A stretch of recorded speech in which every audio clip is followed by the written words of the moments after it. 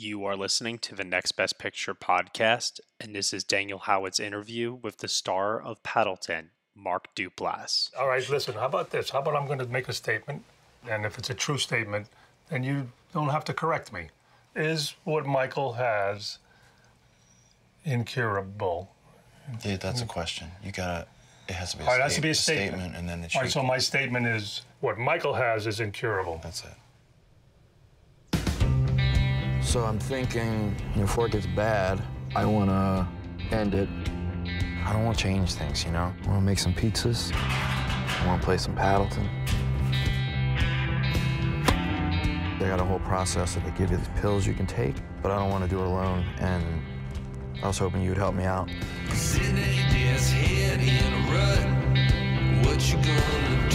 Don't drop it! The places where you could fulfill the prescription is 6 hours. Guess we can do a little road trip.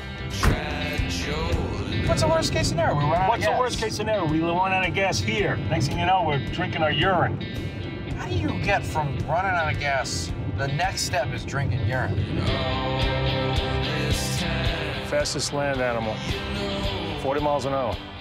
The cheetah goes 60 or 65. It's so easy. I'm the dying guy. I'm the dying guy. Stop saying it. I'm the dying guy. I'm the other guy. Fake it. If you had to live like this, You could adapt. This is how bees see.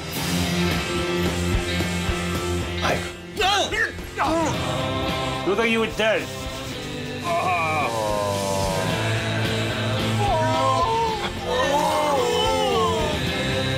You can't give up. Miracles happen. Yes, sir. Hey everyone, this is Daniel Howitt, and I'm here today with Mark Duplass. You know him from his performances in Safety Not Guaranteed, The One I Love, Tully, and so much more. And he's also the co-writer and star of Netflix's film Paddleton. Mark, thanks for talking with us today. Thanks for having me. So, Paddleton is the story of your character, Michael, who's been diagnosed with terminal cancer, and his best friend, Andy. And typically, it's the person with cancer that gets the awards attention. But Yeah. you've been pushing hard this fall to get Ray Romano nominated for his performance as Andy. So, what about this performance do you think is deserving of awards attention? Well, it's a good question. I mean, most of this for me, if I'm being honest, is just my irrational love for and dedication to Ray as a person and as a growing artist. I mean, We've all kind of seen this new phase in his career that started with The Big Sick and through The Irishman and what he's doing now. And I just love that, he has more money than God himself and could just chill out and hang out with his family. Yet he's going out and doing these smaller projects where he basically loses money to do them to try and push himself and grow as an artist and do new things. And so I just want to support that from an ethical and moral standpoint. Yeah. And then I think that there's another side of me that just feels like there's a little something off with our awards race, if you call it. And I think that the amount of money that gets spent on things and how things can, for better or worse, they can be bought sometimes. Yeah. And I would love to live in a world where I don't know, there's new and interesting ways of campaigning, and I've seen some results from this through the years. We produced a movie called Tangerine for my friend Sean Baker a few years ago. And, it was a small movie from a small distributor, and I didn't expect them to plunk down millions of dollars to run a big awards campaign. So we just started throwing small screenings and using social media and doing whatever we could. And Maya Taylor became the first transgender winner in the Best Actress category, which was huge. Yeah. And I was like, oh, is this actually going to work? And then a couple of years ago, I was such a big fan of Moonlight, and I knew enough to know that it was enough in the Academy conversation. So I wrote this open letter to the Academy members, which turned out to actually be kind of illegal because I'm an Academy member. and people picked it up and posted it, and I have heard that actually helped push that conversation forward for Moonlight's win. So this is all me saying, like, if me being an idiot and running around with signs on Hollywood Boulevard and just espousing my love for Ray, which is a very natural thing for me to do, if that could move the needle, if campaigning could look more like this, I would love it. The spirit of this is what I want for awards, which is like, it's not about the little statue. It's about showing appreciation and support for the things you love. It's about bringing more awareness to smaller movies like Paddleton, so that ideally someone's listening to this today and they're like, hey, I gotta go watch that movie. I didn't hear about it when it came out. Yeah. Why do you think smaller films like this don't get as much attention? Do you think it's just the finances? They don't throw the millions of dollars at a film like Paddleton the way they do at a film like The Irishman, or a film with, this is not a comedy by any means, but it's got lots of comedy in it. Yeah. And those sorts of films don't typically get awards attention. Why do you think that is? I think it's not, just one thing. I think you make very good points that finances are a huge part of it, and that's not just Netflix. That's every company. That's the whole ecosystem, And I do think that you're right that, like, traditionally things that are labeled as comedies don't get as much attention, but that's not totally true because, like Big Sick got some nominations, and, we even saw like Melissa McCarthy get nominated. Like all these kinds of things can happen. So that is not altogether true. And then I think there's the harsh reality that sometimes it's just like, oh, maybe your movie isn't connecting with people as much as you'd love it to. Sure. Yeah, of and course. that is okay. But I will say, in the case of Paddleton, and honestly in the case of a similar movie I made with the same director, Alex Lehman, 2 years ago called Blue Jay, that stars me and Sarah Paulson, I do think the culprit in terms of why those movies didn't go a little further in terms of awards attention and audience was really just that they were tiny movies that kind of got a little bit lost on a big streaming platform. Yeah. And let me be clear, like, I was never pushing Netflix to spend millions on them, and they never promised me millions, and they didn't do anything wrong in that regard. This is just me saying, man, I would love to live in a world where we could get some more attention on these things. And my whole career has been made by breaking through some random side or back door of the industry that no one saw previously. That's everything I've always done. And so I guess I'm just trying to take that approach to this whole, like, awards conversation and see if there is a new and more interesting way other than just cash, really, to bring attention to these movies. And I don't have a plan. I'm just kind of floundering around in it. But like, I might put a sign on and dive out of a plane. I don't know. I want to try some stuff. Nice. Nice. That's awesome. Well, let's talk about Ray Romano. Let's talk about his performance in this movie. Like you said, Ray Romano has been on this kind of transformative journey over the past couple of years, really changing up. I think we can call it a Romanescence. We can do it. Okay, we're coining that right now. I love it. Yeah. So I think, what do you think it is about Ray that, he obviously comes from a very comedic background, and now he's diving into these more dramatic roles. Why do you think it's his comedic sensibilities help him be a better dramatic actor now in his later years? One of the funniest moments in the movie that still carries a lot of emotional weight was his halftime speech. Yeah. When he ends that and says, "You're back," and smiles. It's amazing. Where did that come from? Yeah. So look, what you're talking about, and this is just something I believe is just, this is the essence of an amazing person. And that is really what Ray Romano's value is that he's a soulful, loving, sweet, but smart person. And he's also very neurotic, and he's just got a wonderful combination of qualities that at once make him feel like an everyman, but he's got a lot more going on. And that is just why he's so incredible. And he's open and he's humble as an artist. He was terrified to make this movie. He said, I can't, this whole movie was shot from an outline, so every piece of dialogue you see is improvised, wow. So he's thinking, oh my God, I'm terrified. And, of course I knew he was going to be great at it, but that just typifies the man who has that level of humility to think that he wouldn't be amazing in it, you know. And I think there are other things that contribute to why I think this performance is so noteworthy. I mean, first of all, he brought so many nuances and so many things to it. A lot of those little stories, like we're on the road and he's saying like, you know, sand off and all, those are all right from Ray that he contributed like from his life. And the halftime speech was an idea that I knew from a script standpoint that Ray needed to go in that bathroom and have a moment. And he needed to talk to himself in the mirror. And he said, you know what? I got this halftime speech thing that I've been working up, and that was his, you know? So he's bringing all of these things as a true collaborator to the script that most actors honestly don't, you know? Yeah. And then I think that, you know, for me, it's hard to understand if you're not like, an independent film producer like I am, but like, to ask a guy like Ray to come do a tiny little movie that we're going to shoot very quickly in like 15 days, which means the schedule's going to be hard. Yeah.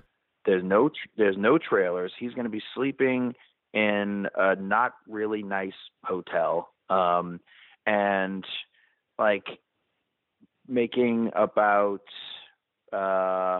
what he makes in about 5 minutes doing Everybody Loves Raymond over the course of the whole movie, you know, probably less actually, you know. It's just like, it's like almost insulting to ask someone to do that, you know, and the fact that he was so eager and such a part of it. And in my opinion, you know, and this is no false humility, there are a bunch of guys who could have done what I did on that screen. I think I'm good in the movie. I really do. I'm not saying I'm not good, but I think Jason Segel can do that, and he's also great. There's only one person who can do what Ray Romano did in this movie, and that is Ray Romano, and that to me is the value. Why Ray Romano? Why did you go after him in this movie? Well, I watched The Big Sick, and because I'm friends with Kumail and Emily, and then and I just fell in love with him in it, and I had seen a couple of scenes that he had done in Parenthood, the television series. So I was like kind of aware of what was happening. And so I just bombarded him after The Big Sick premiere, and I was already thinking about making another movie with Alex, and he and I were talking about something, and I was like, oh my God, I'm going to build a movie for me and Ray. And so, you know, like I'm doing with this awards campaign, I didn't go through the agents or anything. I just like went right up to him. I was just like, I want to make a little movie like this. And luckily he was a fan of ours and knew us, so he didn't call the police. And you know, it's a couple of things.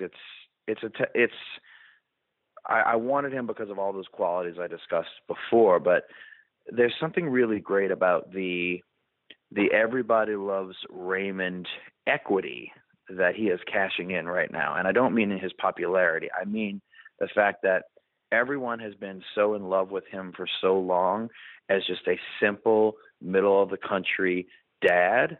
And when you have that sort of subconscious rapport with audiences and you do different things with that, you also carry the trust of the audiences that you've had for a long time. Yeah. And he is expending that capital on these sort of more oddball characters. I mean, the beauty of Paddleton to me is a story of pure, uncynical, platonic male love. Yeah.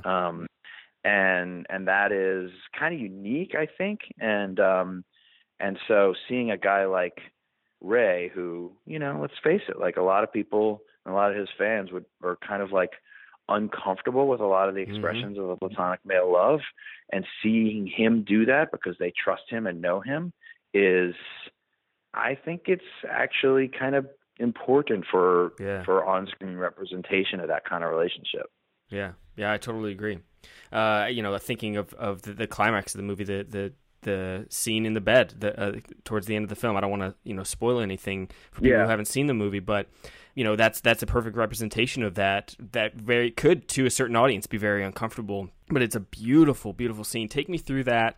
How emotional was it for the two of you to share that scene together? Because it looked like it must just have been so draining How was it shooting that scene? It was a wonderful, hard day when we shot kind of the last couple of scenes of the movie, and we talked about this a lot when we were building the film together, Alex and Ray and myself and our producers, and we all felt like we're making a movie that is essentially about this beautiful relationship, that is about finding that person that is irreplaceable to you, because either the connection is so strong or you have such a hard time connecting with most people. And this is a story of these two guys who found each other late in life because they happen to live in the same apartment complex, and they really are soulmates.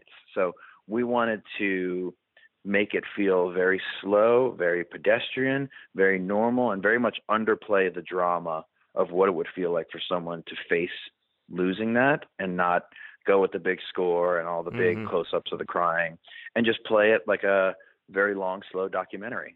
So what we did is we lit the entire apartment so that we could shoot at any angle, and we designed this with our DP, Nate Miller, who's just incredible, and we had 2 cameras in there, and then we just played the scene real time, and we shot these long 20 to 30 minute takes, and the cameras would follow us kind of like a documentary to try and, I guess, just play against the inherent drama of what it was. And I think that's probably some of my favorite stuff I've seen Ray do. Yeah. And you as well. I mean, we can't let you sell yourself too short on this movie. I mean, that entire scene is really, really moving. Thank you. So what has been the reaction so far to your campaign for Ray? Have you spoken to Ray Romano about this campaign? Oh yeah. Ray, I tell him all about this, and he is at once flattered and slightly weirded out by it, which I think is the perfect response. Yeah. And the response so far has been really good. It's been what I wanted. There is a small group of people who have seen this movie already, and they love it passionately, and they're all behind it. And then the best thing that's come about this is some people have emailed me or tweeted at me and basically said, like, I've never even heard of this movie. And then they come back the next day and they say, I hate you. You wrecked me. I cried for an hour last night after I saw this movie. And then I think, oh, well, award or no award, a whole bunch of people saw this movie. That's cool. Yeah, for sure. That's amazing. And as you're walking down the street, any what are people looking at you with, as they see you with these signs?